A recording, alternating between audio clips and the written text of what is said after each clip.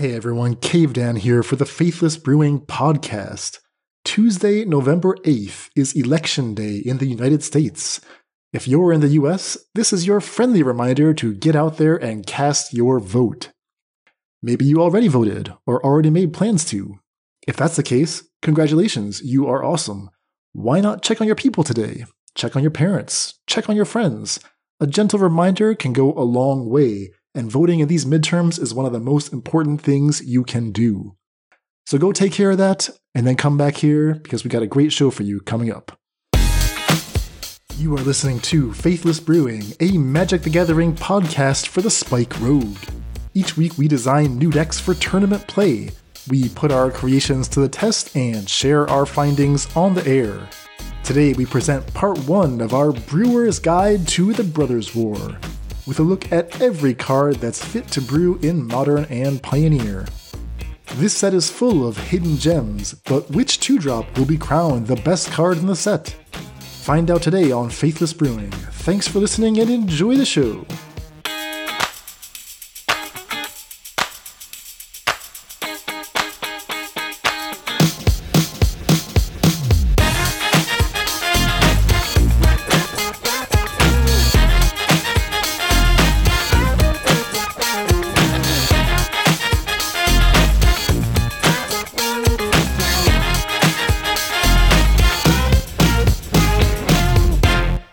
Hello and welcome to the Faithless Brewing Podcast. I am David Robertson, coming to you live from the Twin Cities, and I am joined by my man south of the border. He is Mordekaiser. Mort, what's going on, my man?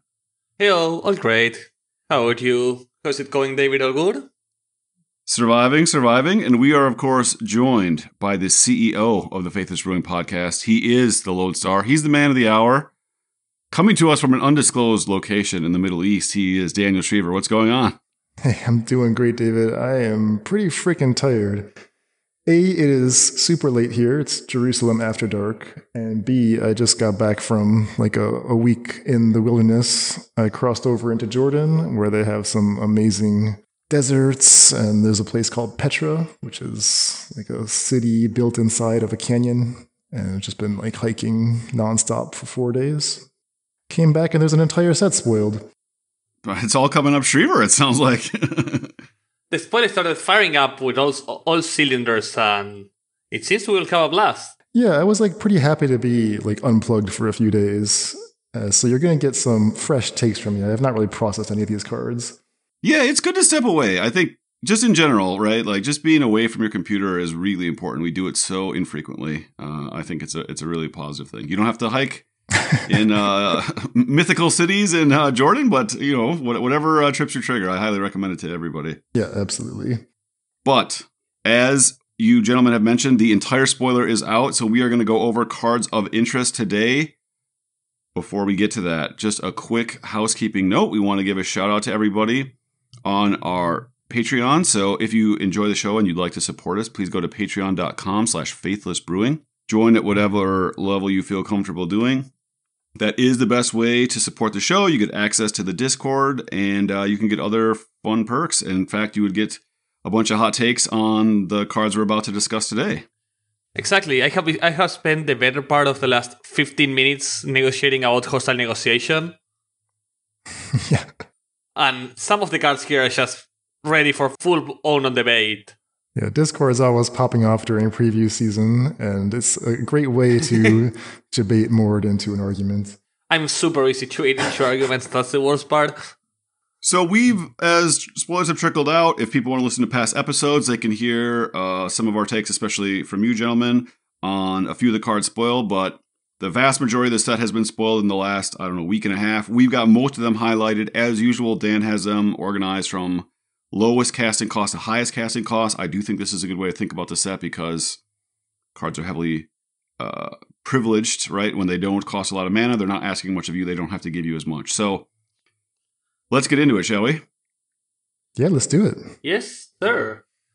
We have gotten all the cards organized as Dan desires, from 0 to 1,000,000 mana cost in this particular set. Well, let me just say, because I know there's some skeptics here, such as Mord, about this organizational scheme. But like they came out with a lot of mythics pretty quick. And like a lot of them are these big war machines. They cost literally 1 million mana.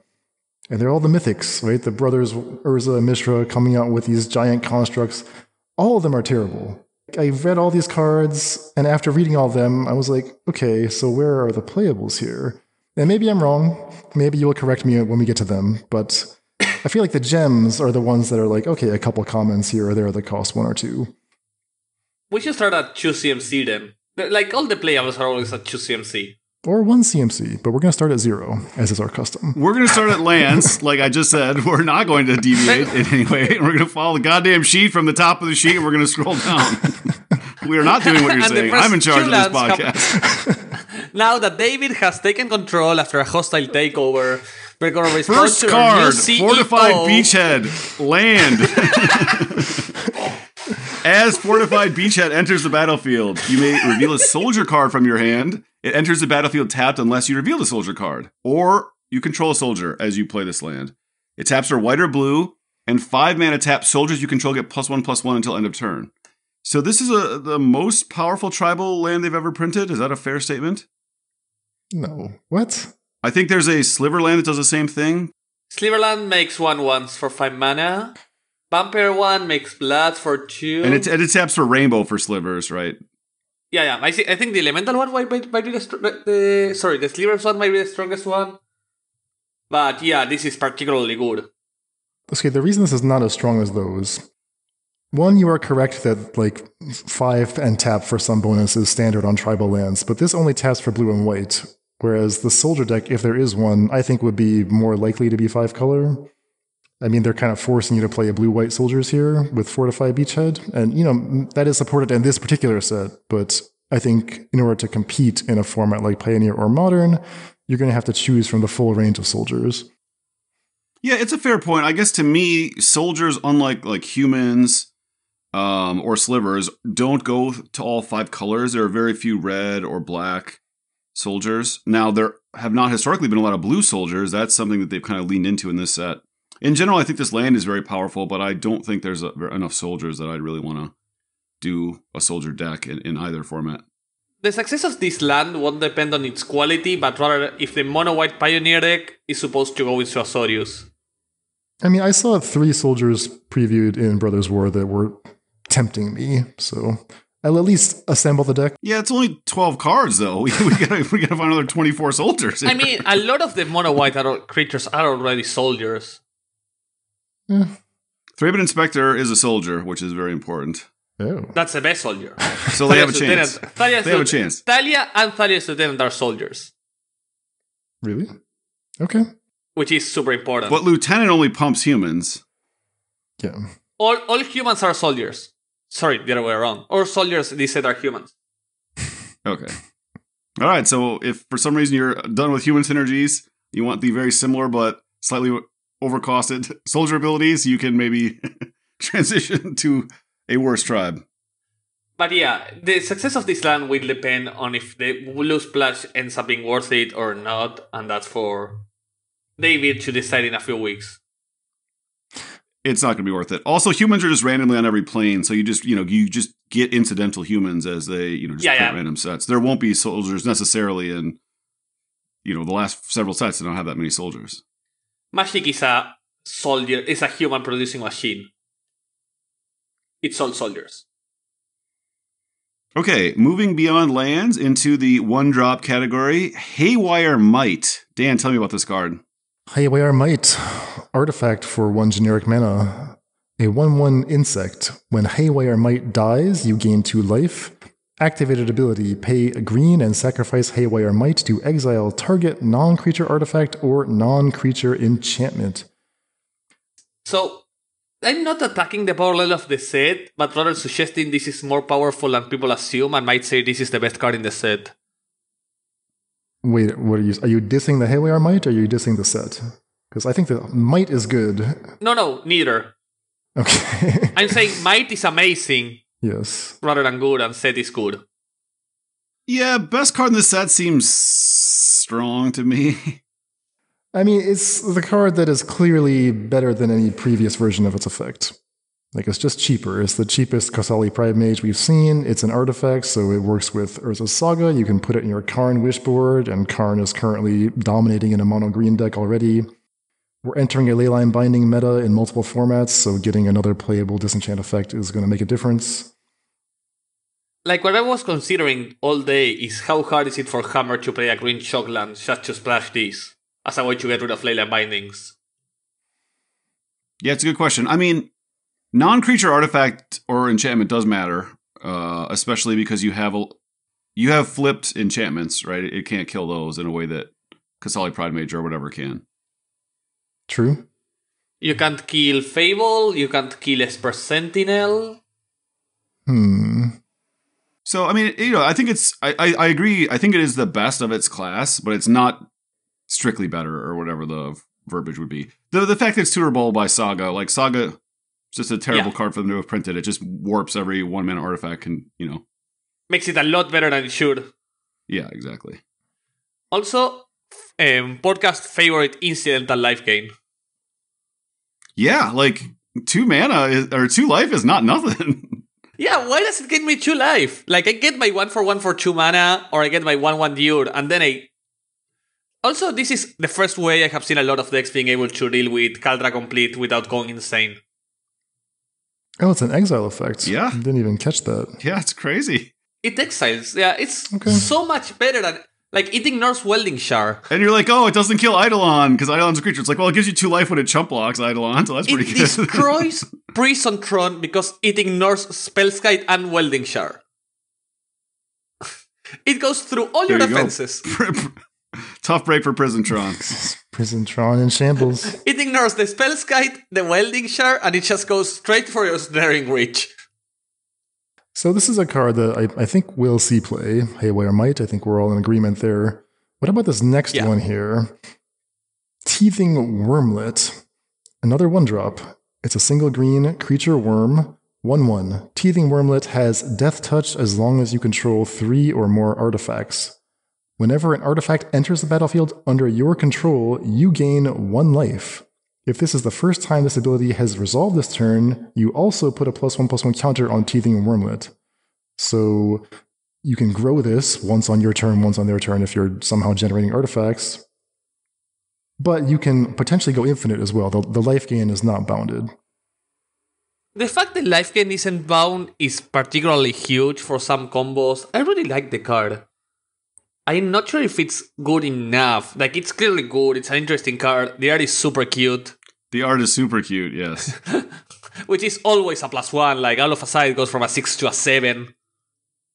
So it's not asking for much, right? It's saying, okay, just invest 1 mana in this creature and play some artifacts, and you can get a large creature. You can also get a bunch of life. And that's, like, really attractive. I mean, the barrier is so low to make this work. But the question is, are you getting rewarded enough for building your deck around this? I'm not sure about that, because it's just dies to removal, for example. But if you already have a deck that meets its conditions, this is a nice threat. And yeah, maybe there's some combo potential. And I mean, dies to removal is not as meaningful with a 1-drop, right? I mean, they're going to trade exactly at the mana cost, or they're going to pay more mana. Yeah, that's true. It reminds me of Automaton, right? Of the 2 mana one. Like, this plus that plus the future Celestia card we're going to talk about might give Scales a sort of life in Pioneer. Yeah, I wish there were more playable 0 mana artifacts like Modern had to go with this type of card. There aren't that many artifacts you actually want to play, so you might not trigger it very often. Well, that's what I meant about, like, okay, if you build your deck around this with a bunch of, like, really bad artifacts, like 0 mana artifacts, then you kind of do need it to survive. But if you don't need it to survive, then sure, it's like a great addition to the team. Yeah, and obviously White already has a card that has a similar text to this, the 2 mana 1/1 that looks at your top 4 for an artifact. We know that, that card has seen some Modern play.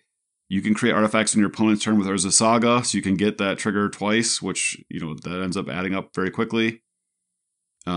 Yeah, I mean, I don't know exactly like what home this would have in either format, but it, like Dan was saying, it's so cheap and it scales pretty well. It seems like it's at least worth looking at, and it's whether super it proves to be efficient. strong enough. Yeah, exactly. It's the one CMC that, like, any card that requires support has to be super cheap for it to be worth, and the fact it's just one CMC and immediately can gain the counter incidental life gain makes it so much attractive from a ruling perspective.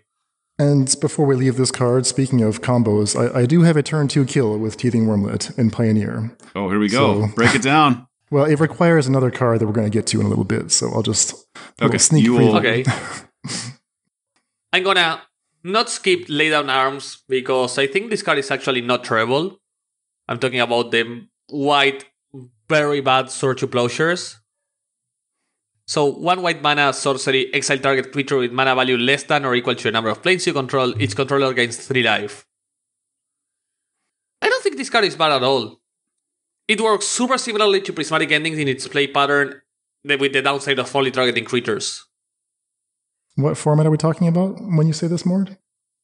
Well, if you're saying Prismatic, it must be Modern. Bad Modern decks and a lot of Pioneer. And the problem is you don't have many Pioneer decks playing basic planes. Yeah, that's the thing. To meet the mana cost of this, you need to be playing Modern so you can have the fetch Triome mana base. And in Modern, the removal is so awesome. This just seems like it's fine. I agree. It's not like a horrific card. White has amazing removal now. So what are you playing this over? Yeah, but White has great removal as long as you're not playing White as your main color. Like if you're playing like the Azorius Emeria list or any mono white list or anything like that's base white, this is a lot better than anything else. Well, just to clarify, the card Oust exists in Modern, and that card has had its day. It's just not good enough.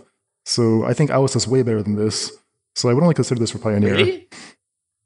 Yeah, Oust is unconditional. It's the same 3 life. I mean, Lay Down Arms requires all this weird land stuff going on. It's just too much work. Why not just play Oust? Yeah, maybe. I don't know. It seems at least attractive to look at, but maybe I might be wrong. But yeah, below that, we can go to Rancor at Home. Yeah, a little throwback to Rancor. So this is Audacity, which is green, an aura enchantment, enchant creature. Enchanted creature gets +2/+0 and trample, very important. And when Audacity is put into a graveyard from the battlefield, draw a card. So of course, Rancor replaced itself back in your hand with a Rancor. This time you get to draw anything. You don't know what the card's going to be. It could even be... You can even draw Rancor. You can even draw Rancor, exactly. This is huge for Boggles. A, it makes it much more resistant to sweepers. B, Trample is a super relevant ability that... Super efficient Trample. Yes, exactly. So in Pioneer, the Trample is needed, and the problem is that there aren't as many Bogles as you would like. I think there's only one drop, and that Liliana just got printed, although she does not see very much play. So I could see this in like a white-green list with the various 2-mana legends that pay you off for the auras. This is just an awesome card in that shell. The Fox. Yeah. Yeah, I like this card. I love that the Flavor Text is like super reminiscent of Rancor as well. Hatred outlives the hateful, bravery outlives the brave. Perfect. Beautiful design. All right, not much more to say about that one. The next card is Bushwhack. This is green, sorcery, choose one. Search your library for a basic land card, reveal it, put it into your hand. Or target creature you control fights target creature you don't control. So an Attune with Aether kind of effect that you've highlighted, Dan, but the optionality in this card is so good, right? On turn 1, it can find a land. On turn 4, it can be a very efficient removal spell if your deck has creatures that can survive fighting.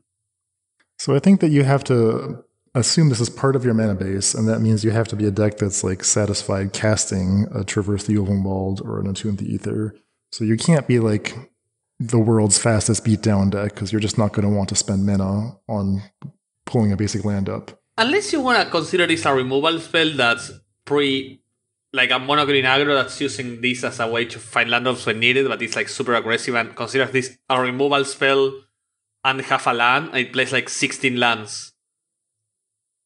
The problem is that the best version of the aggro deck needs to be like playing untapped lands all the time. Taking the mana off to find your land is a huge downside, right? Like not playing Mana Elf or one of the evolved creatures on turn 1, or not playing something that evolves your 2-drop or your 3-drop from your Mana Elf on turn 2 in Pioneer especially is a huge, huge downside. Yeah, what I was wondering is something like actually plays enough lands to hit your second land drop consistently and struggles with your third, so like 16, 17, considering 4 of these for your third or fourth turn. It's possible. The thing is, like, aggro decks don't want that much removal normally, right? Like, I think of this as more of like a black-green deck that's playing 24 lands instead of like 25. Mm-hmm. And this is a card that works really well with like Shieldred, which has a big butt, fighting kills everything, and then this finds your swamp or your forest early. As a one or two of in like a black-green mid-range, this card seems very, very well positioned. Yeah, that makes sense to me. A nice new option to have. But yeah, interesting card. It's like the new sort of Traverse, like the versatile early land, late game threat. Yeah. All right, from Bushwhack, we now go to one of the all-time greats, a true legend from the past. It's Ashnod, Flesh Mechanist. Black, legendary creature, human artificer for 1/1 Death Touch. Whenever Ashnod, Flesh Mechanist attacks, you may sacrifice another creature. If you do, create a tapped Power Stone token. Also, activated ability, 5, exile a creature card from your graveyard, create a tapped 3/3 colorless zombie artifact creature token. Now, before we can assess Ashnod properly, we need to settle something. And it has to do with this weird Power Stone mechanic. I mean, we've seen these before, but you've probably never actually had one in play, I'm guessing. We're going to war this early? You're starting war with David this early in the episode? I mean, but... Well, I don't know if it's war so much. I don't even know if we disagree that much. Actually, I do know that we disagree. I do know you disagree. You think, like, we disagree so completely on this topic. I'm on a middle ground between you two, and I'm, like, extremely far away from both at the same time. So I can only imagine what's your... Like, I'm so far away from both, I can only imagine how far away you two are. Well, I like that this I think this card is really well designed. Oh, yeah. Because the Power Stone is not very useful, but it tries to give you a use for it, right? You have a mana sink ability on Ashnod, ostensibly on the creatures you're sacrificing, to use, let's say you sack 2 creatures. Those Power Stone tokens have a use built right into the card that's creating them. So I like that kind of design where it's... 1/1 Death Touch.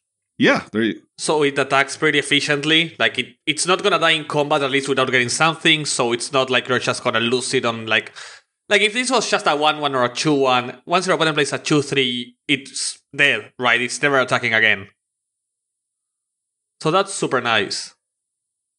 So the issue at Bar is, how good is a Power Stone? And I think last set, when we were talking about Karn Living Legacy, I predicted that it would turn out to be like almost as good as Rampant Growth. A Power Stone, it taps for a generic mana, and not a generic mana. It taps for a colorless mana, but you can't use that mana to cast non-artifact spells. You can use it on artifacts, you can use it on activated abilities. So I say it's 60% of a land. Dan says it's a land. I say it's 60% of a land. David says it's like 4% of a permanent. Well, this definitely seems like the limited mechanic of the set. They've got a bunch of big, expensive, colorless artifact spells that Dan was complaining about earlier not being playable. This is the way for them to make them playable in standard or limited, specifically limited, is you have all these free Power Stones lying around that help you cast these big, clunky artifacts. But for constructed, I mean, isn't the ability to generate a bunch of artifacts that in turn generate mana, like, isn't that something exciting? Like, shouldn't that be a valuable token? It should be. I mean, what artifact deck are we talking about here? We never talk about brewing like artifact decks or artifacts that cost 4 or 5 or 6 mana. And ramping later in the game is a very weak ability, right? At 4 mana, you can get all kinds of ramping. That's why Karn was wildly unplayable, as I guaranteed when it was spoiled. This is interesting because it can start ramping very cheaply. If you have, for instance, like there's that 1 in a green 2/1, when it dies, you get to like a Sakura Tribe Elder ability. So if you just play this, play that, sack it, right? Now you've like double ramped. That's kind of an interesting thing to me. You run into that like 50% of your deck does one thing or another. This wants a lot of bodies to sacrifice for it to be effective. And then it wants artifact or outlet effects to make use of all the Power Stones you're allegedly creating. The natural deck that exists in Pioneer right now, the red-black sack deck, where this would fit very well, it already has multiple effects that steal your opponent's creatures, does not have that much use for the Power Stone.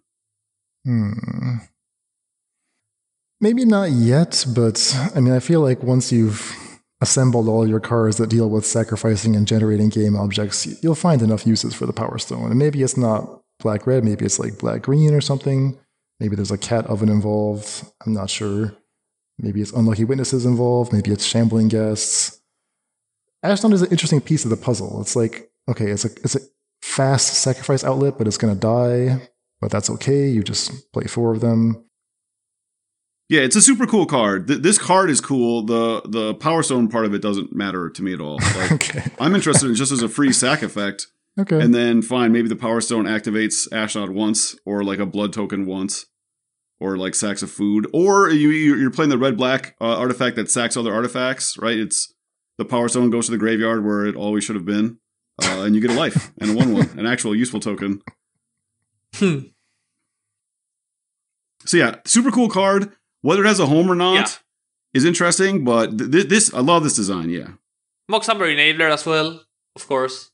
Yeah, exactly. Another card for Mox Hammer to not be very good in. Exactly. So following Ashnod, we have Goblin Blast Runner. 1 red mana, 1/2. Whenever you sacrifice a permanent, it gains +2 menace, only once each turn. So a 3/2 menace. Are we interested in that? Assuming we can get this consistently, so modern. Someone compared this in our Discord to Red Toolcraft Exemplar. I don't know if that's a fair comparison. Yeah, that's interesting. That's fair. Both are unplayable in modern.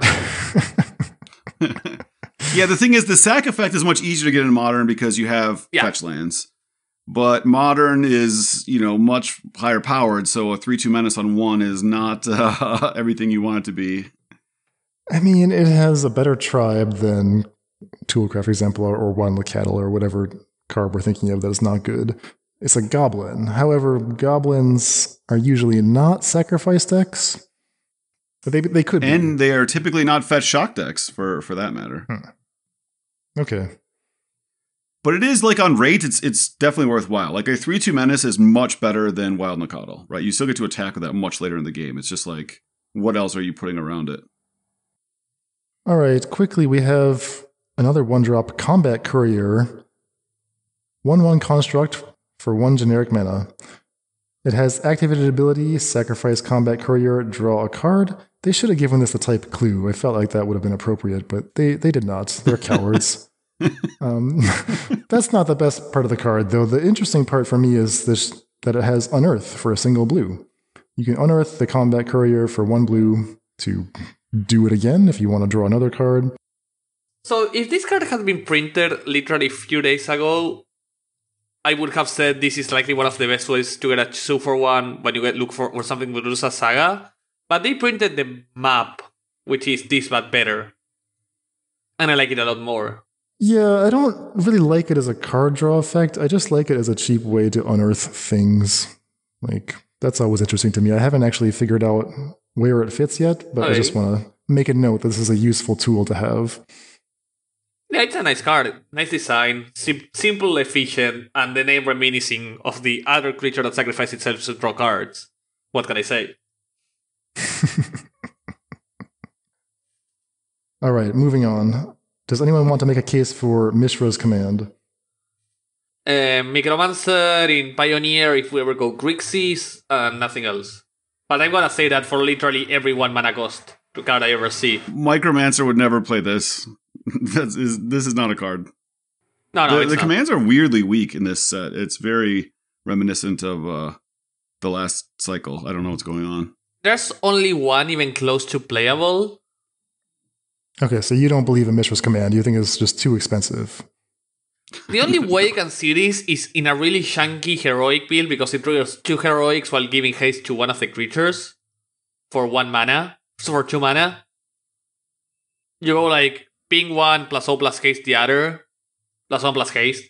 So the card is X and a red sorcery, choose 2, and the modes are X damage to a creature, X damage to a planeswalker, target creature gets +X +0 and gains haste until end of turn. And the last one is a loot ability. Choose a player, they discard up to X cards, then they draw for each card they discarded. And these modes are honestly not that bad. I think we have to face the fact that Mishra sucks, and everything related with Mishra sucks. Like, so Urza is the cool brother. Urza is always the cool brother. Mishra's the black sheep, man. So this set told me two things about the lore. A, Ashnod ended up being part of the good guys. B, there's no good guys. So three things. And C, I thought the Forest and Titania were supporting Urza, not that both sides were plundering the land for resources and were at war with it. It was like a third party. Yeah, this is sort of like a critique of the rapaciousness of capitalism, which I support. Of course, we can go for some deep analysis in how Brothers War is against capitalism. Please, David, go on. How has the nature suffered the causes? Titania is really like a metaphor for global warming. See? Look at her rising up against us. Exactly. Or like Avatar. So let's go for the common that has been called probably the best card in the set by David. I love this card. Oh man, it's so good. How do you say it? Philagi? Is it Philagi, Archaeologist? I think it is, yeah. I think it's Philagi. 1 in a blue for a human scout, 03, the perfect power and toughness. When it enters the battlefield, mill 3 cards. You may put a non-creature, non-land card from among the cards milled this way into your hand. If you don't, put a +1/+1 counter on the Archaeologist. Best Ogre of Bolas ever printed. So this hits non-creatures, which Ogre of Bolas only hit instants or sorceries. It also mills in a format with Delve. This card just seems insane to me. It seems awesome in like Narset, Days Undoing, which people have started to pick up again. It seems awesome with Fire's Urian. It seems awesome in just generic Delve decks. I love everything about this card. It's a human, I guess, if you care about that. The fact that it gets Fable on curve. For me, it's really good. I hear what you're saying. I like the way you're thinking. I'm a little bit concerned that milling 3 cards is not enough to guarantee a hit. It doesn't hit lands, right? Yeah, I agree with that, right? You and I have missed on Augur a lot of times in our lifetime, Dan. We've learned the lesson. You're less likely to miss, though, because you can sneak in a few extra cards. We have MDFCs to increase our density. And if it misses, it's a 1/4 instead of an Augur Bolas being a 1/3. So, like, even the fail case, it's still better than Augur. That's true. Augur is always 3, right? No, Augur was 4. No, Augur is a 1/3 that looks at 3, but it doesn't put them in the graveyard. Yeah, Augur looked at it exactly 3. It's always better than Augur. But let's look at something like Enigmatic. Like 5 color. How many hits does Enigmatic have? So it's 31 hits in 80. Like how it's currently built. Yeah, I don't love that number. I don't know if it's as good in Enigmatic because you have to play so many creature tutors, but I think in like a more generic Fires build, you could make the number glorious. Yeah, but even in Enigmatic, it's borderline 80%. Yeah, that makes me nervous. I don't like 80%. Yeah, I mean, if it's like just straight out of the box, I like it. Like if we look at something like Azorius Control, assuming you're playing a placer of this as your only non-creature, that puts you up to 30. So 60, 30. You go up to something like... Let me check. Yeah, now you have a nice number. Now it's up to like 92%. Like as long as you build your deck around this, it's super good. So David, since you're the highest on this card among us, are you envisioning that you just cast this once, it becomes a chump blocker, it gives you some resources, like a card in your hand plus some fodder in the graveyard? Like, is that enough to build around this card? Or is it like you have to like start blinking this, or you're trying to do this more than once? Well, I think this is awesome in Fires decks. So I think it's awesome with Urian specifically. Like you have this effect. And Fable. Yeah. It finds Fable, it finds Narset. So it finds Planeswalkers that the other effect didn't. It blocks for the Planeswalkers. That's another important thing. And then Urian blinks whatever, your Narset and this. And you just like refill your hand again. I think this is just like a blue-red mid-range Urian Fires list. This is going to be awesome in that. Or like a blue-black Narset Days Undoing list, or a blue-white. We don't have like good blink effects, unfortunately. Like if Restoration Angel got printed into into Pioneer, oh man. Just imagine that world. Pioneer doesn't have decent blink effects. No, it's tough. Super hard to blink stuff in Pioneer. And then the Dell, like it's putting cards in your graveyard. It's insane. It's awesome in like God Pharaoh's Gift type of decks. That's an amazing card in there. It grabs Treasure Cruise while milling 2 cards. There it is. It does everything. Well, there you have it. We just started the 2 drops and we've already found the best card in the set, it seems. That's Falagi Archaeologist. Keep an eye on this one.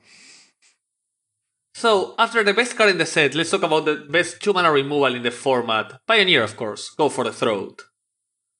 Yeah, reprinted from a previous artifact set, but destroy target non-artifact creature. If Dan is correct that all these artifacts are unplayable, and I think he probably is, then there aren't that many artifact creatures to kill. The only card you're really going to ever feel bad about is when they crew up their chariot. But other than that, this kills everything. I think it's better than every other 2-mana option in general. Obviously, you can always imagine the corner case. I think it's better than Abrupt Decay. It's much better than Dreadbore. I think this is the best 2-mana removal spell in the format. And it's mono black. Black got a ton of cards in this set. They're all only marginal upgrades, but they're all very good. Yeah, they got a lot of tiny upgrades, which is great. Like, that's the best sort of card for me, right? Like the tiny upgrade, a non-strictly better card. But in general, removal being a little better, that doesn't really get the heart racing, True. Nah. Just efficient way to kill Grisfang without Revolt. All right, what's next? So from there, we go down to Thopter Mechanic. Lot of case for a corner case playable. 2-mana 2/1 Human Artificer, 1 blue. Whenever you draw your second card each turn, put a counter on it, and when it dies, make a 1/1 Thopter with flying. So there's lots of text on this card, which Dan has taught us on cheap cards makes them possibly playable. I think that building your deck around drawing a second card is not very good, but it's very easy to do, to just have ancillary things. So if you think of this as like a 3/2 that they have to kill, that you're left with a 1/1 flying creature, is that good enough? I don't know. You're getting a lot of value, but maybe that's just not what Pioneer's about anymore. So it reminded me of the Afterlife mechanic from a few years back, where various creatures just gave you random 1/1 flyers when they died. And that was like a nice bonus. It was great and limited. It was, felt like you're getting value, but they just never made the cut in Constructed, because Constructed is not usually decided by bonus 1/1 flyers. I mean, those creatures were super understated. Like, they had one of the best ones was a 2-mana 2/1 Afterlife. Without, literally this card without the +1/+1 counter synergies. I think it was literally this card in white. It was in Orzhov even. No, it had a taxing effect. Spells on your turn cost 1 more for your opponents to play, or if they targeted, I can't remember. Tithe Taker, yeah. Yeah. But yeah, so I don't know. I think that's a fair point. This is quite close to that card. That card saw no play in Pioneer, right? Ever. I've played against it a few times and just dominated my opponent. Is the extra text worth anything? I don't know. It forces your opponent to kill us eventually. It is easy to draw 2 cards a turn, on every turn of yours. So if you think of this as a 2-mana 3/2 that attacks as a 3/2 that gives you something back, but that's not really how we build our aggro decks. And maybe Shredder is just so much better at 2, you don't even need this card. Maybe this is fine with Shredder. I don't know. You know what card I always wished to play and I never was able / had the balls for? Sholrail. Oh, yeah, I made a bunch of Sholrail decks. All right, I was going to skip this next card, but Dan kind of likes it. So, Dan, break down Zephyr Sentinel. All right, we got that Soldier Tribal deck coming right up. Zephyr Sentinel. It's happening. It's blue. 1 and a blue. Creature, human soldier. 2/1 flash flying. When Zephyr Sentinel enters the battlefield, return up to 1 other target creature you control to its owner's hand. If it was a soldier, the Zephyr Sentinel gets a +1/+1 counter. So the stats and the flash remind you a little bit of Rattle Chains. It's got that rescuing effect. However, that's a pretty tempo negative play compared to Rattle Chains, which is extremely tempo positive, right? Not only protecting your board and giving you the ability to play future stuff at instant speed. So it's not an exact comparison. However, I think that this might be good enough, and especially if there's a soldier you want that has an ETB effect, Zephyr Sentinel just lets you rebuy it whenever you want. I think that one of the soldiers in this set is a 4-mana with a good ETB that generates tokens. I haven't done the full search of soldiers yet to see if there's more like that. Thraben Inspector. Okay, well, there you go. Thraben Inspector. That opening specifically makes me interested. I don't know of any other interaction I've seen yet that does it for me. But if you told me I could open up with that every game, then I'm in. A 2-mana 3/2 that just makes another... Every game whatever. I can go Plains, Traveling Inspector, turn 2, have my Traveling Inspector on board so I can play my untapped, deserted 45 Beachhead. Yep. Attack with my Thraben, end step, play this, bounce my Thraben, get a 3/2 flyer. I mean... Yeah. Oh, and I misspoke. You can bounce any creature. It doesn't have to be a soldier. You just only Yeah, get... it's a 2-mana bounce. Okay. It's better if soldier. Humble Defector, Dan? Jeez. No. Not a soldier, stop. I checked. Stop right there. But like, let's say you decide to like put Reflector Mage in your deck or something. This bounces that. I mean, why Okay, not? yeah. So I think it might be Sure. it might be good enough if soldiers is a deck. I think it's interesting. So after that, a card that surprised me on its flavor. Was I the only one? Feldon Ronom Excavator. That was strange. I mean, I thought this guy was just like a weak little scholar archaeologist guy, like a Me too. like a romantic. But he's like Indiana Jones. I guess. I mean, he's super Yeah. aggro. He has haste and he doesn't even block. So 2-mana 2/2, Feldon Ronom Excavator, 1 and a red for a human legendary creature, human artificer, haste, can't block, and whenever it is dealt damage, exile that many cards from the top of your library. Choose one until the end of your next turn. You may play that card. They have been really I'm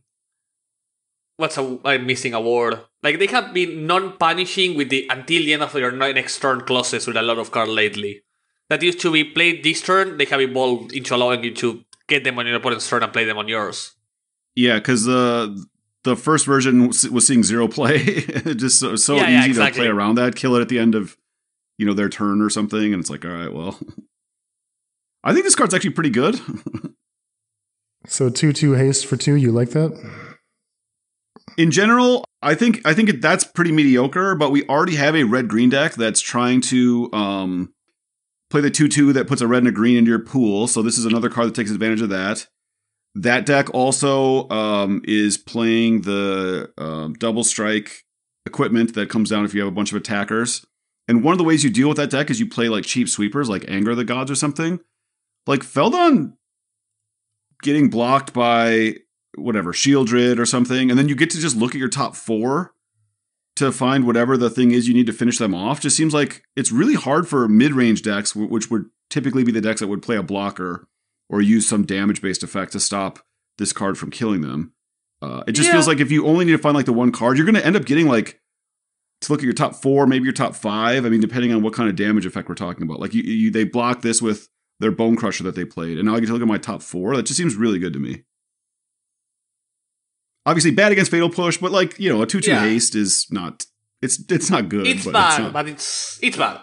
Like, 2/2 haste is bad nowadays. Like, a card needs to do so much more, and I take it on and I'm on your side. Forcing your opponent to jump this, like to block this with a shield, is great upside. My fear is it's just getting pushed and me using 2 mana on nothing. Is there a way to like ping this as well? I couldn't like find an efficient way to do it, like a Planeswalker that just like does 1 to everything in play or something like this, like all creatures. Not even Kumbash Witches.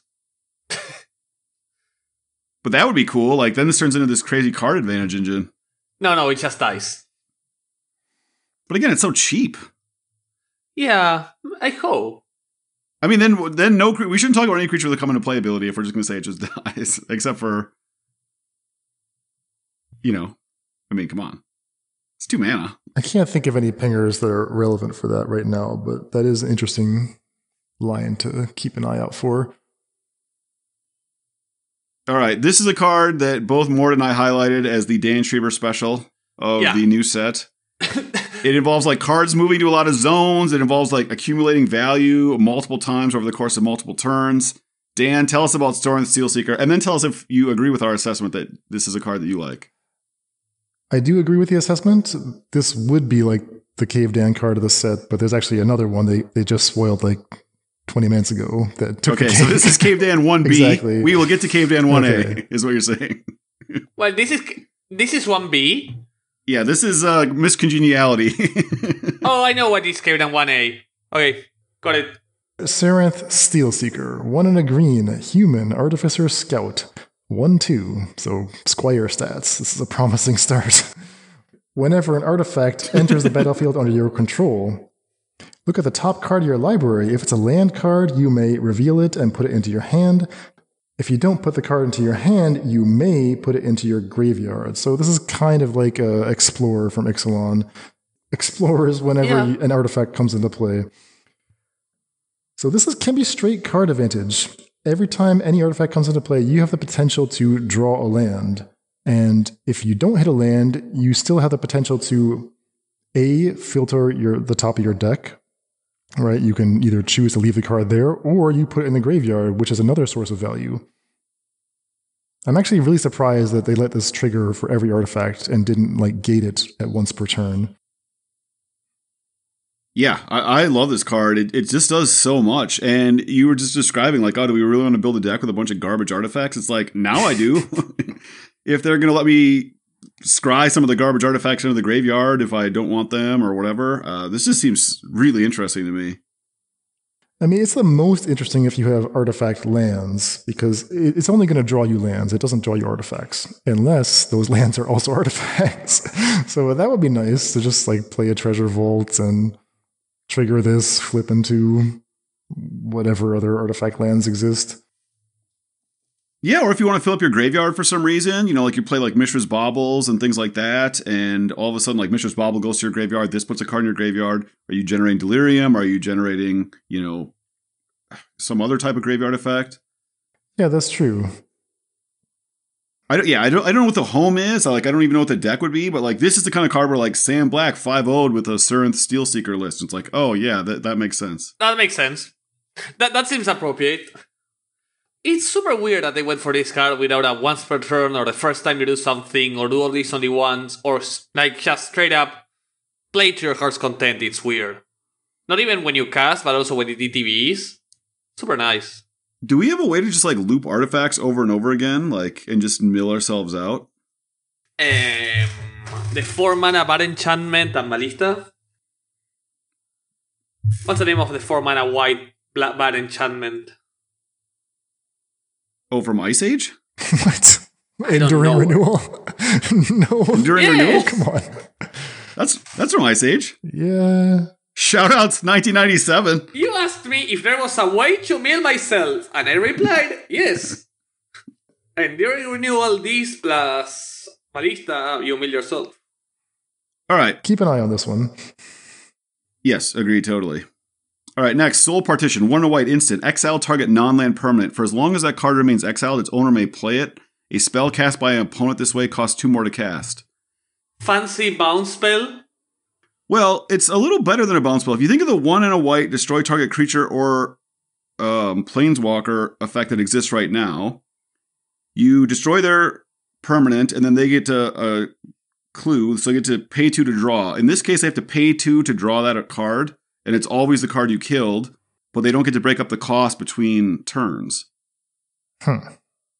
It's also the fact this is an instant. So it's like that, but it's like it for all these permanents. So if artifacts matter or something like that, or if you have a way to process their exiled card. Yeah, this is amazing with Strangler, and it can also target your stuff in a pinch. Exactly. It saves key permanents of yours if you want, and it doesn't cost more. Let's say you wanted to exile, I don't know, Demonic Pact. I'm just throwing a card out there. That'd be pretty sweet. Anyway, it's a card that's really modular. I think it's cool. I think people just weren't thinking about how it interacts with an existing white removal spell that white-blue decks were really liking, and I think it lines up actually similar to it. So the card you're comparing it to is Fateful Absence, right? That's the one that gives them a clue. Yes. I've only ever seen that played in specifically white-blue control. Mono white sideboard? Yep. Sideboard of mono white, I think. I've seen mono white play it. Okay. Mid-range decks. Yeah, me too. Now I feel like most of those white decks are splashing black, so they have access to better removal. So you'd never play it in if you had better options. To Dan's point. What if you're playing white-green or something? So are you seeing Soul Partition basically competing for that same slot as Fateful Absence, or does it have extra functionality for different styles of decks? I think it's actually really bad in control lists because eventually they're going to get their card, unless you're specifically combining it with Censor, which this makes really good into the late game. But I think that you have to have some use for it on your own permanence where you care about that effect a little bit as well. Or you have like Wasteland Strangler type of effects, and now you're using it as like, it can be a tempo positive, just straight removal spell. It can let your Wasteland Strangler turn into a 2-for-1. It can blink your own Demonic Pact, and like it can do all these things. I mean, you need to have multiple uses. I don't think just as a straight up removal spell it's good enough. I might agree with that. Like, you needed to do something else. You can just Wasteland Strangler and be happy. That's always the dream, right? All right. Super interesting reprint. More, tell us about Diabolic Intent. Diabolic Intent. 1 and a black for a sorcery. As an additional cost to cast this spell, sacrifice a creature, search your library for a card, put it into your hand, then shuffle. So Diabolic Tutor, but you have to sacrifice a creature as an additional cost. Where do we like this? Do we like this? Well, one thing I don't like is that if you compare this to Eldritch Evolution, this is quite tempo negative. So if I'm specifically trying to search for creatures, I think that Diabolical Intent is like not the correct choice. It's just like tax 2 mana onto the creature you're finding, whereas Eldritch Evolution is just a much more efficient way to do that. So I would rule that out. But if you were trying to tutor for something else... Eldritch Evolution is so much cheaper. What if you weren't playing green, though? Okay, what do you have in mind? It's worse than Eldritch Evolution if you're playing black-green, but adding green-green, especially in Pioneer, is not trivial. Okay. The card I have seen to compare rather than Eldritch is Court of Calling in Modern with Yawgmoth. Like, you would never replace Eldritch Evolution, but what about Court of Calling? I don't think so. But they just function so differently. One thing we've learned is that sorcery speed tutoring is not good. Yeah. I mean, there's 3 mana tutors you can play now. Grim Tutor sees 0 play whatsoever. Tutors are just not that good these days. So I think you specifically need to be a sacrifice deck where like the fact that this sacrifices something is actually good for you, and then it's actually kind of interesting. Yeah, if you think of it like a Deadly Dispute and you just get to control the card you draw instead of getting the extra treasure. Yeah, so you're down tempo and you only drew 1 card. But you can tutor for your Deadly Dispute, though, with the Diabolic Intent. I love it. It's decks that where specific cards matter. I think there should at least be a 1 or 2 of in the Citadel decks, because Citadel's the only card that ever lets that deck win. Okay. And like, I don't know the mana of Greasefang. They don't have a lot of green, so like, it seems like, to me, when I've watched them play, green seems hard to generate, but if that's not true, then I agree with Dan. Eldritch Evolution is so much more mana positive. Because I've seen people propose like, 4 of these in Greasefang, the deck's going to be broken. I saw Doomwake saying that. I was just like, man, you have 4 1-drops in this whole list. I'm not convinced this is even going to find Greasefang on curve very often at all. No, I don't love it in Greasefang. I don't think this will see much play. In Modern, it might in some particular decks, and also as like a 1-off or 2-off instead of some like fringe main deck cards. Like, it will take some of the flex slots, but I don't think it will be a mainstay or anything. Yeah, I mean, very powerful effects. Obviously, 2 mana Demonic Tutor is banned in Modern, banned in Legacy, but I guess we'll see. All right, the next card up is not good, but it does combo. So tell us about Drafna, the founder of Latnam. Drafna, 1 and a blue legendary creature, human, artificer, advisor, 2/1. 1 and a blue, return target artifact you control to its owner's hand. 3 mana tap, copy target artifact spell you control. The copy becomes a token. So I don't really know what this card does other than just this dies to removal. No, you have to combo with it. We have identified a loop with Kinnan and Mox Amber where we can generate infinite artifact enters the battlefield triggers to, I guess, trigger the green guy over and over again. Sell me on your turn 1 key, on your turn 2 kill. Yeah, I promised a turn 2 kill, and this is it. And it's a kill in quotes. It's infinite life. Not a true kill. But imagine, we played our teething, whatchamacallit, the cute little worm. Wormlet. Teething wormlet, thank you. So that's our turn 1 play. But what really happens, the action happens on turn 2. So you need to play a Mox Amber first, then a Kinnan. This is the key interaction. With Kinnan, Mox Amber taps for 2, and that's exactly enough to activate Drafna's bounce ability.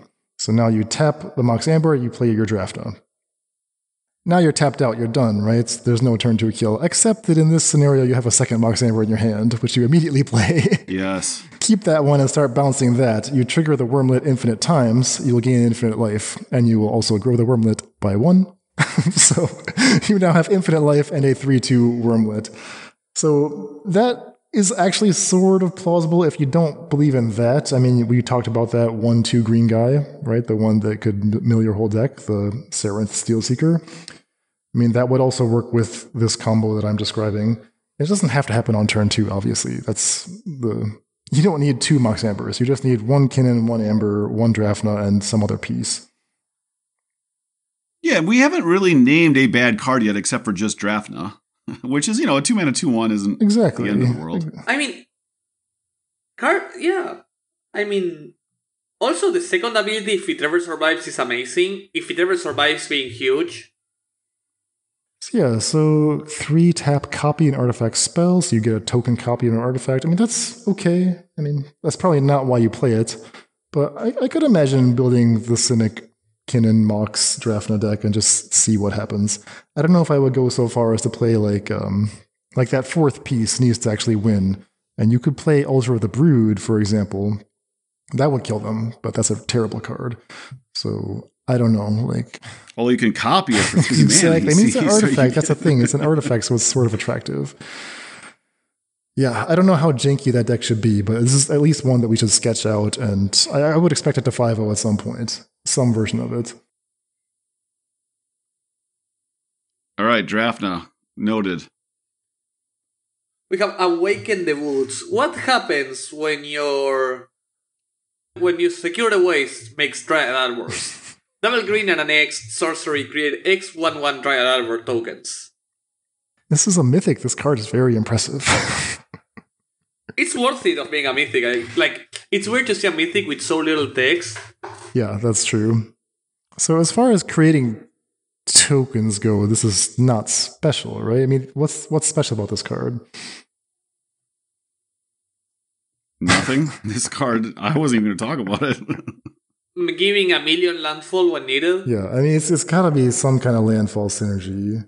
And, I mean, even if it's not specifically landfall, but something that pays you off for having extra lands. I mean, this is the first card of its kind that can just vomit lands into play at this rate.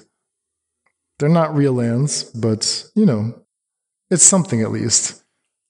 If you are thinking of okay, I'm playing aggro landfall, you'll sometimes find Scapeshift played at the top end of that deck. Maybe Awaken the Woods is better in that space because it's, at least adds to the board in a way that Scapeshift doesn't when you're not ready to kill them. Although Scapeshift probably gives you many more landfall triggers. It's a lot of mana for this to make 4 landfall triggers. True, yeah. Yeah, so maybe it's nothing, but it's an interesting, unique effect that we haven't seen before. And if you just own a bunch of Dryad Arbors, you can put them all on the table. Hide them among your forests so that the opponent doesn't know where. Exactly, fool attackers. Like every other one, weave them in with the same. That's the way. The same backing on your sleeves. Oh boy! All right, this next one has got you guys excited. Let's talk about the Bitter Reunion. Yeah, 1 in a red enchantment. When it enters the battlefield, you may discard a card. If you do, draw 2 cards. And then sacrifice it. Creatures you control gain haste until end of turn. I think specifically with Fires, this is interesting because you want that kind of draw effect. The Fires decks typically play Urion, so this is very good with that. And the haste ability matters when you start dumping all your shit into play. All of a sudden, you could probably just race your opponent. I think this card is amazing. What's amazing about it? So, let's start with Enigmatic Incarnation, which hates needing blue on turn 2 in Pioneer, and this is a lot better. A lot better than what, though? I mean, are there any similar effects currently being played in Incarnation? Yeah, Omen of the Seas. For the Enigmatic list. Okay. I'm not sure why I love this card. I just love this card and I'm ready for a Belcher play, for a Dredge play in Modern to play this on turn 2 and in turn 3 sacrifices that kill me. like after a second cathartic reunion. I can see that in my lifespan happening. Oh, that's interesting. So we agree that the sacrifice ability, sacrifice Bitter Reunion to give haste to your team, that's kind of just flavor text, right? Well, specifically, again, with fires, you have mana left over after you're like Urian, Blink, whatever. You've got some other creature, and all of a sudden you just like sack this, and then you just get in there. Sometimes giving haste to just one creature is like good enough. Like play a Yorion, bounce a few stuff, sacrifice this, get in for 5 kill a Karn. It's needed. Are there other ways besides Yorion to trigger this repeatedly, like blinking it somehow? Because it is kind of an intriguing draw effect. You can sack it, and then it's actually relatively cheap to sack it, and then play the green 1 green white 3/2, return a permanent of 2 or less to play. Like much more mana efficient than putting Omen of the Seas naturally in your graveyard, for instance. Okay, yeah. So that's kind of, that's pretty grindy, but it's something. All right. Yeah, I agree. Super interesting. The fact it's not card disadvantage while being a permanent, it's always super interesting. Okay, a little hidden gem there. That's Bitter Reunion. All right, we are on to, is this it, Dan? Or is this what I'm looking at? Is this the Dan Shriver 1A? Oh, yes. We found it. Miss America. Okay, I'll let Dan read it to you guys. Here we go. We didn't even have to leave the 2-drops to find all the best cards in the set. No, we didn't have to. This is Scrapwork Mutt. 2 mana, artifact creature, dog, 2/1. When Scrapwork Mutt enters the battlefield, you may discard a card. If you do, draw a card. It has Unearth for 1 and a red. So it's kind of like a color-shifted Rotting Rats, but it also draws a card. You know I love Rotting Rats. Anthony got me hooked on this with that Sultai Crabvine deck. We play the Rotting Rats just for the ability to discard Vengevines. Sometimes you unearth the rats, and it lets you cast Gravecrawlers, which Scrapwork Mutt, granted, does not do that because it's not a zombie. It takes you into red, which is like a whole different thing, so it's actually not a direct comparison between the Mutt and the rats. However, the Mutt being more attractive than rats on the card advantage front does make you want to take a closer look at red builds of any kind of Vengevine deck or Oxyphagonus deck or something like that. Okay. I mean, I believe. And it's a 2/1. I mean, it's here to rumble. It's here to rumble. Look at that dog. It is absolutely suspiciously here to rumble. not dog looking at all. Temur Crabvine. This is the deck. Okay, here it is. That's the future? Possible upgrade to Rotting Rats is what I'm hearing. If you don't want to play Crab, you can play Hollowvine, right? So just red-green. Okay. I like that. So we got possible upgrades to Augur of Olas and possible upgrades to Roaring Rats. Wow, what a set. I can't imagine what's next. What are we improving next, boys? This is the best card in the set, though. For me, this is the best card in the set. The Scrapwork Mutt. Dan's an easy man to please. First of all, it has to do something out of the graveyard, Correct. so that you're just moving cardboard around the table. That is the easy one to please, so you're saying you're not gonna be super happy in 2 cards from now. What you're implying is David is not gonna fall in love and trip with the card in 2 cards from now. Okay. Yeah, I agree with that. Yeah, all right, but we're not there yet. We gotta talk about a soldier. No, we're still a lot of 2-drops left. So, card in the middle. I'm gonna take the one in the middle so David can have his card. Harbin, Vanguard Aviator, the son of Ursa. 1 and a blue for a legendary creature, human soldier. So white and blue. Flying 3/2. Whenever you attack with 5 or more soldiers, creatures you control get +1/+1 flying until end of turn. So a pretty long flavor text for a 2 mana 3/2 flyer. Have we had a 2 mana 3/2 flyer before? I don't think so. And much less with upside. This is like a sick ass Watch Wolf, man. This is so good. Well, there's that Soldier Rattlechains we were just talking about that comes in as a 3/2 and bounces your Thraben Inspector. I think that's actually better than this. But they're both soldiers. They both go in this blue-white soldier deck they're trying to push on us. Well, that other one is only a 3/2 if I play specifically Thraben Inspector on turn 1. Yeah. This could be my only This is like my Delver of Secrets here. I just play it on 2 and then Yeah. protect it with counter magic. Okay. Delver of Secrets has been called. All right, sure, why not? So you're saying Harbin equals Delver? I don't think there's any support for this, but this card just seems so like just the base stats just seem ridiculous for some reason. I think you're thinking too much like a limited player, like a player who's been long in the tooth. They're like, oh, a 3/2 flying, that's better than previous versions of 2/2 flying, but it's still not quite good enough. Which you pay 3 mana for, by the Exactly. way. I guess it just dies to stomp, so it's probably just stone unplayable. Eldraine rules all. All right, David, now we have a card for you. Okay, Third Path Iconoclast. Blue and a red, human monk, 2/1. Whenever you cast a non-creature spell, create a 1/1 colorless soldier artifact creature token. So it's a harder to cast Young Pyromancer, but it is significantly updated in 2 ways. It triggers off of all non-creature spells, and it makes artifact creatures instead of red elementals. I think this card is really good in Pioneer for sure, and is probably going to see play in Modern. So how good is Young Pyromancer? I mean, this is my question. How good is Young Pyromancer? Because it's not a staple. Young Pyromancer seems unplayable in Modern. Is that a fair statement? When's the last time we... Yeah. Okay. And then in Pioneer, it is playable but not good. I think you typically see it in like every other deck dump. A blue-red list plays Young Pyromancer in the main deck, and probably is like a 2 of in a blue-red sideboard, like relatively commonly. Does it matter if we can play 8 Young Pyromancers? Like, is this a style of deck that is suddenly going to be better than it was with just the original Young Pyromancer? Well, I think the fact that this triggers off of artifacts and enchantments and planeswalkers is what interests me. Okay. Like, again, in this hypothetical fires list that gets to play, various red and, all these value enchantments and stuff, we don't just have to play instants anymore, which suck in fires list. This card is actually good in a fires list. Yeah. This into Fable, into Fires plus something. Yeah. This is good, again, with Urian. It creates blocker, this is good with Narset. It creates blockers for Narset. Like Narset, with this in play, creates another blocker. In Modern, it triggers off of Bauble. Yeah, the difference in Bauble is huge. Mox Amber. Do we have enough decent Young Pyromancers to play off 1 Mine, which is a card I always wanted to play? Yeah, I think we do. Let's do it. Come on, David, let's play 1 Mine. Let's play Iset 1 Mine. I'm in. Dan's being a party pooper.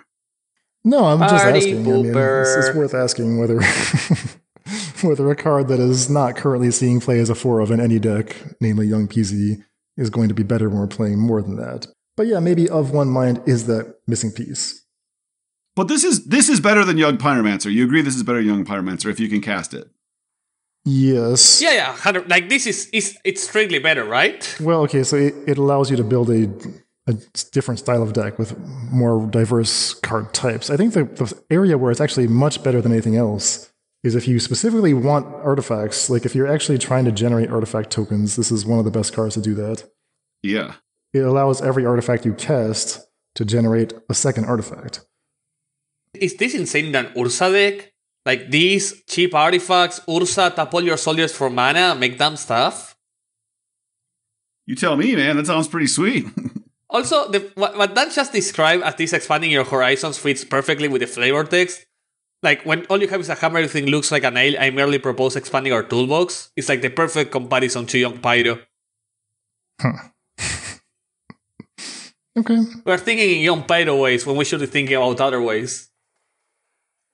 All right, we're going to try to get through the 2-drops, and there's still a few more interesting ones to go. There's a ton left. They're so good. I think They're the we only should good. stop here. We have at least 5 more relevant 2-drops. We got to finish the 2-drops. I mean, we'll just power through them.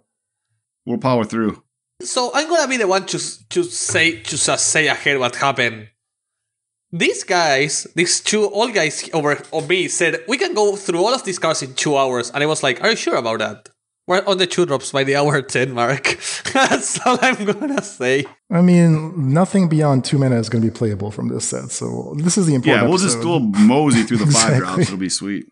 Yeah, problem is the 3-drops. No, they're bad. They're bad. 5-drops are the easy. There aren't that many playable 3-drops. Spoiler alert for people listening to the next pod.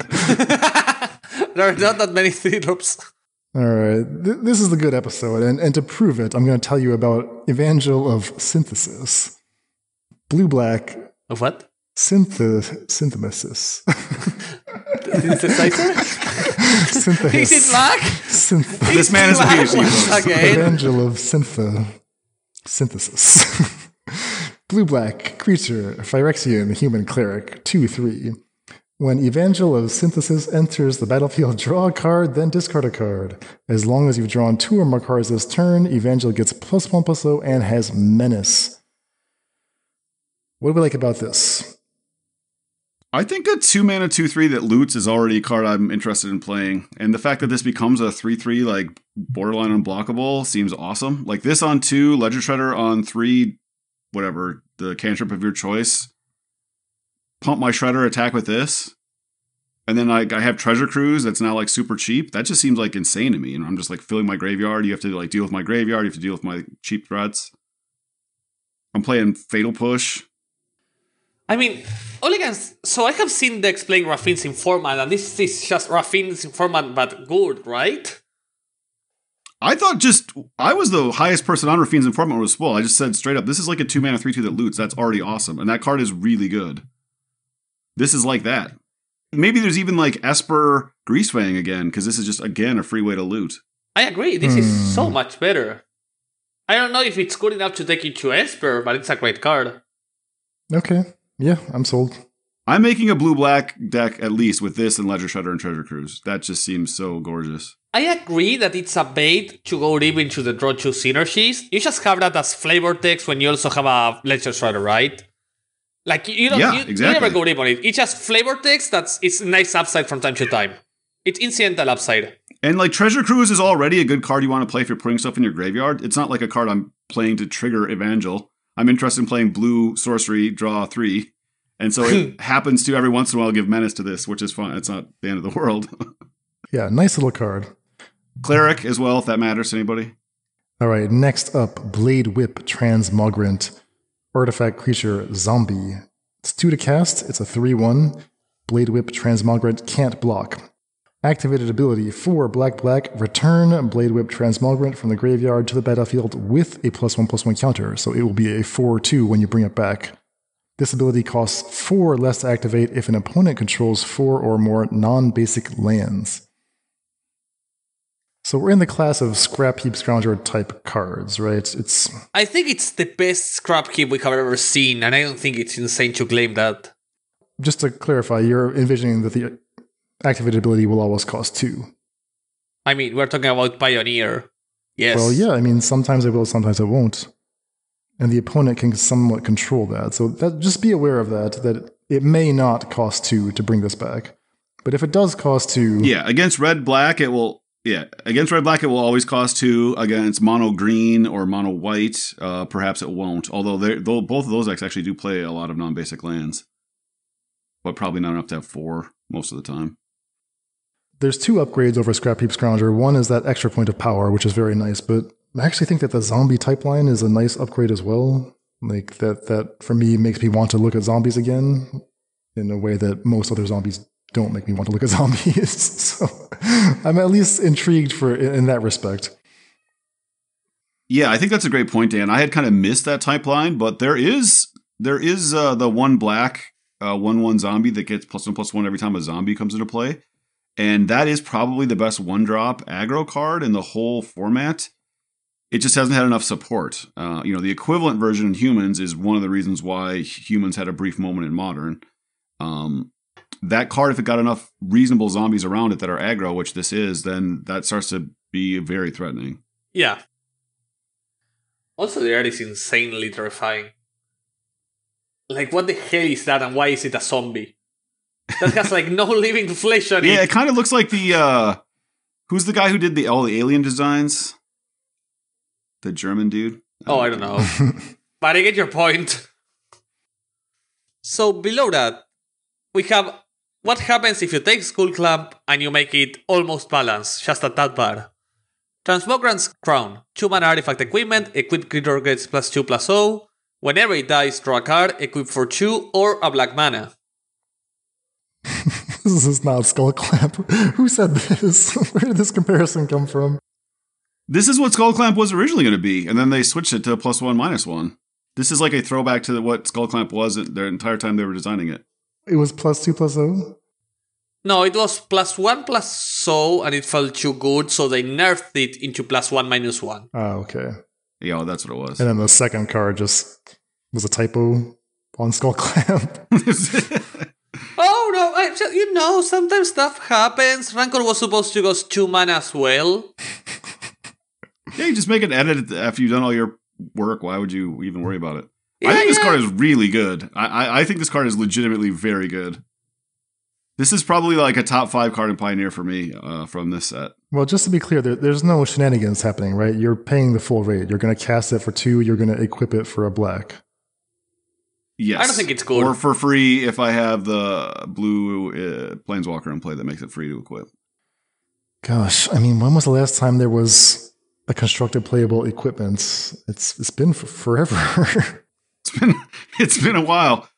I mean, maybe you're right. You can play the red 1-mana dude in Pioneer, and this equips for free to him. It's 1/1 first strike haste. Oh yeah, Fervent Champion. Okay, that's nice. Yeah. And are you looking to like play creatures that sacrifice themselves, or are you just going to say, no, opponent, you have to kill my stuff and give me a card? And like black has multiple 1-mana 2/1s that come back very easily, or 2-mana 3/1s. We just talked about one. And now instead of like I play my Shieldred, I'm safe. It's like, no, I give +2/+0 to my 3-power creature. I attack you for 5. You have to block. I draw a card. And then I just crew up my next crappy little creature, and you have to kill that. I draw a card again. I crew up my next crappy little creature. It's just so efficient. Like, maybe it's more of a sideboard card against like mid-range and control decks, but like, how do they beat this? It comes down underneath everything that they do, and then it's just like all your creatures cycle when they die. Okay. Top 5 for Pioneer seems ambitious, but I see what you're saying. Activate my Mutavault. Equip this. Attack. Like, okay, block with my Bone Crusher. I draw a card. Like, is this game over? Yeah, it is. Good games. I'm extending my right hand. Get the fuck off the table. It might be good in that case. The +2/+0, it's super aggressive. Maybe it's good and I'm underestimating it. Get good, scrubs. I'm crewing on my creatures and turning them sideways. Yeah, you're going for the going ham. Yeah.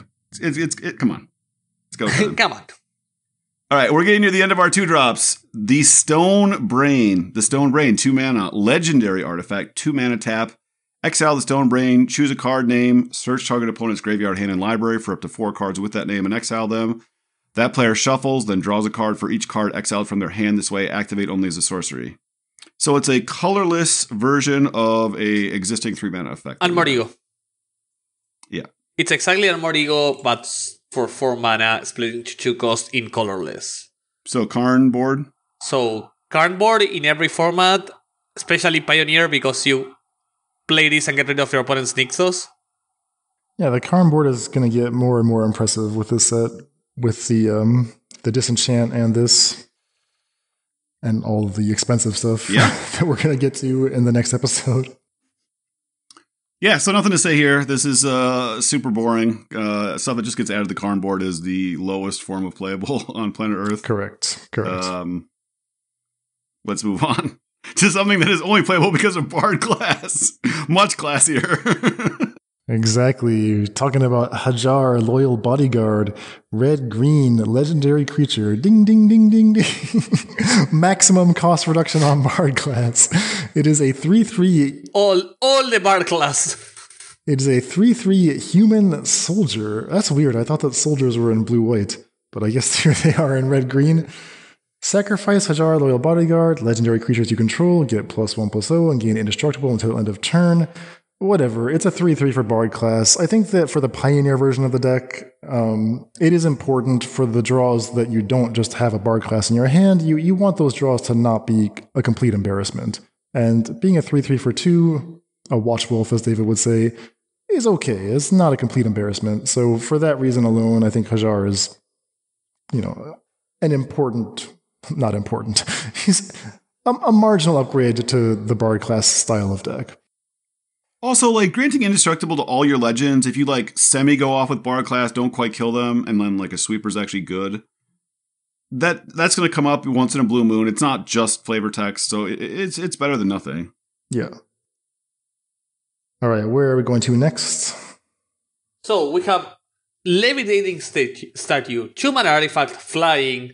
Super weird to see flying on a non-creature just right there.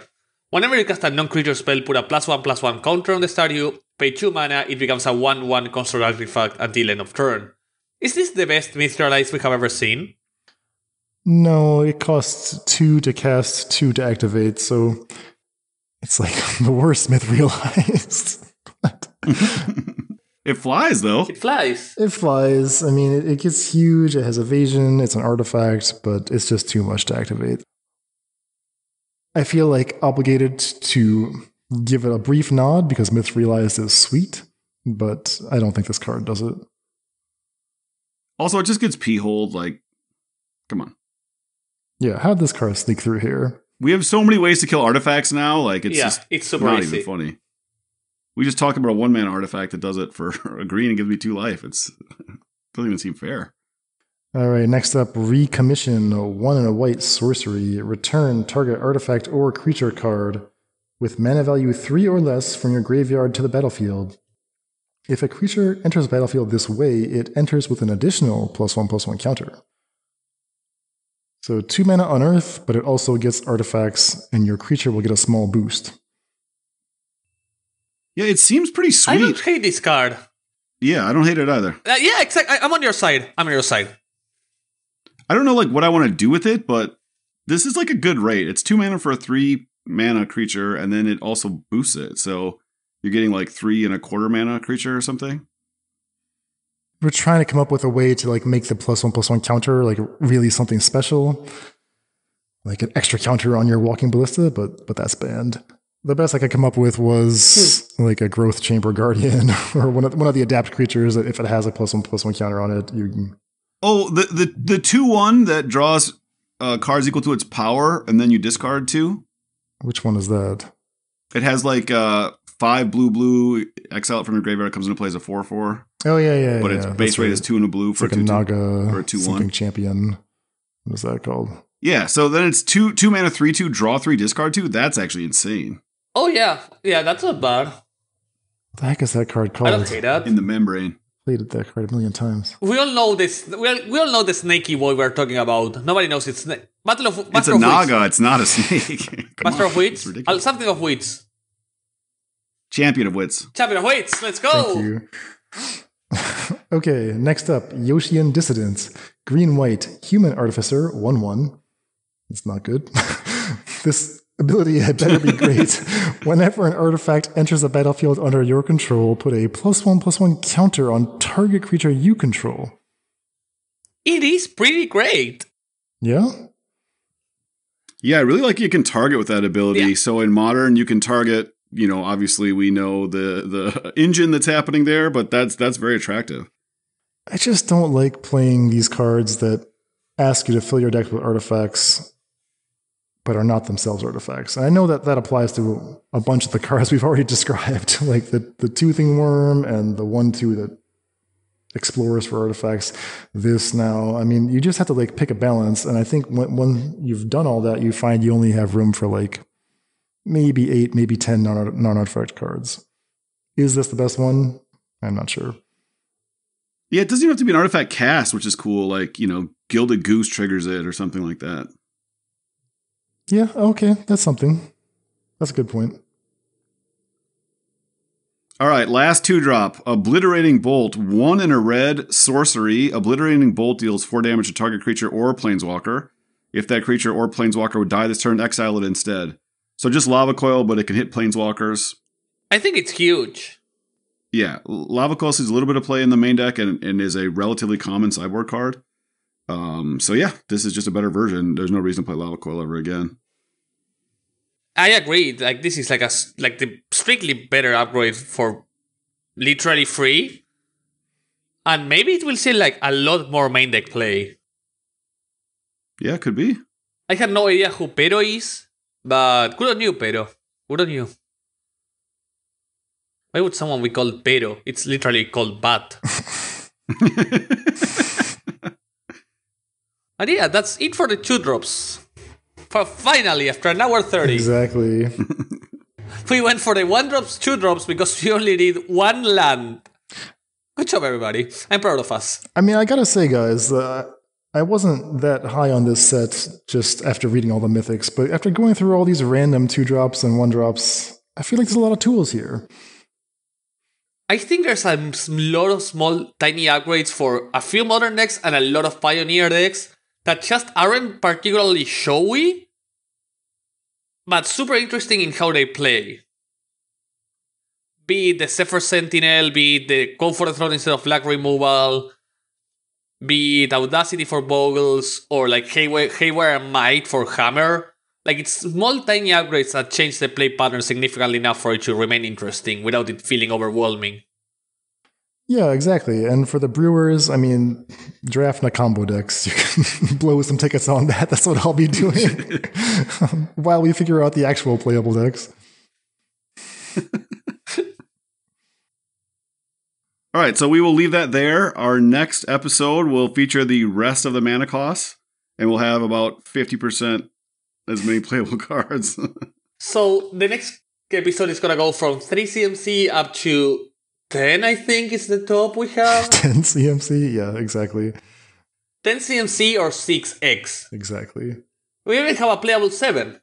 So everything will be fine. All right, looking forward to it. We even have a playable 8. God damn it. So thanks so much, everybody. Hope you enjoyed the show and hope to catch you up next time. All right, take care, gentlemen. Bye-bye. That's a wrap on this edition of the Faithless Brewing Podcast. Tune in next time for part 2 of our Brewer's Guide to the Brothers' War. And if you are in the US, get out there on Election Day and cast your vote. Support for this podcast is provided by brewers like you.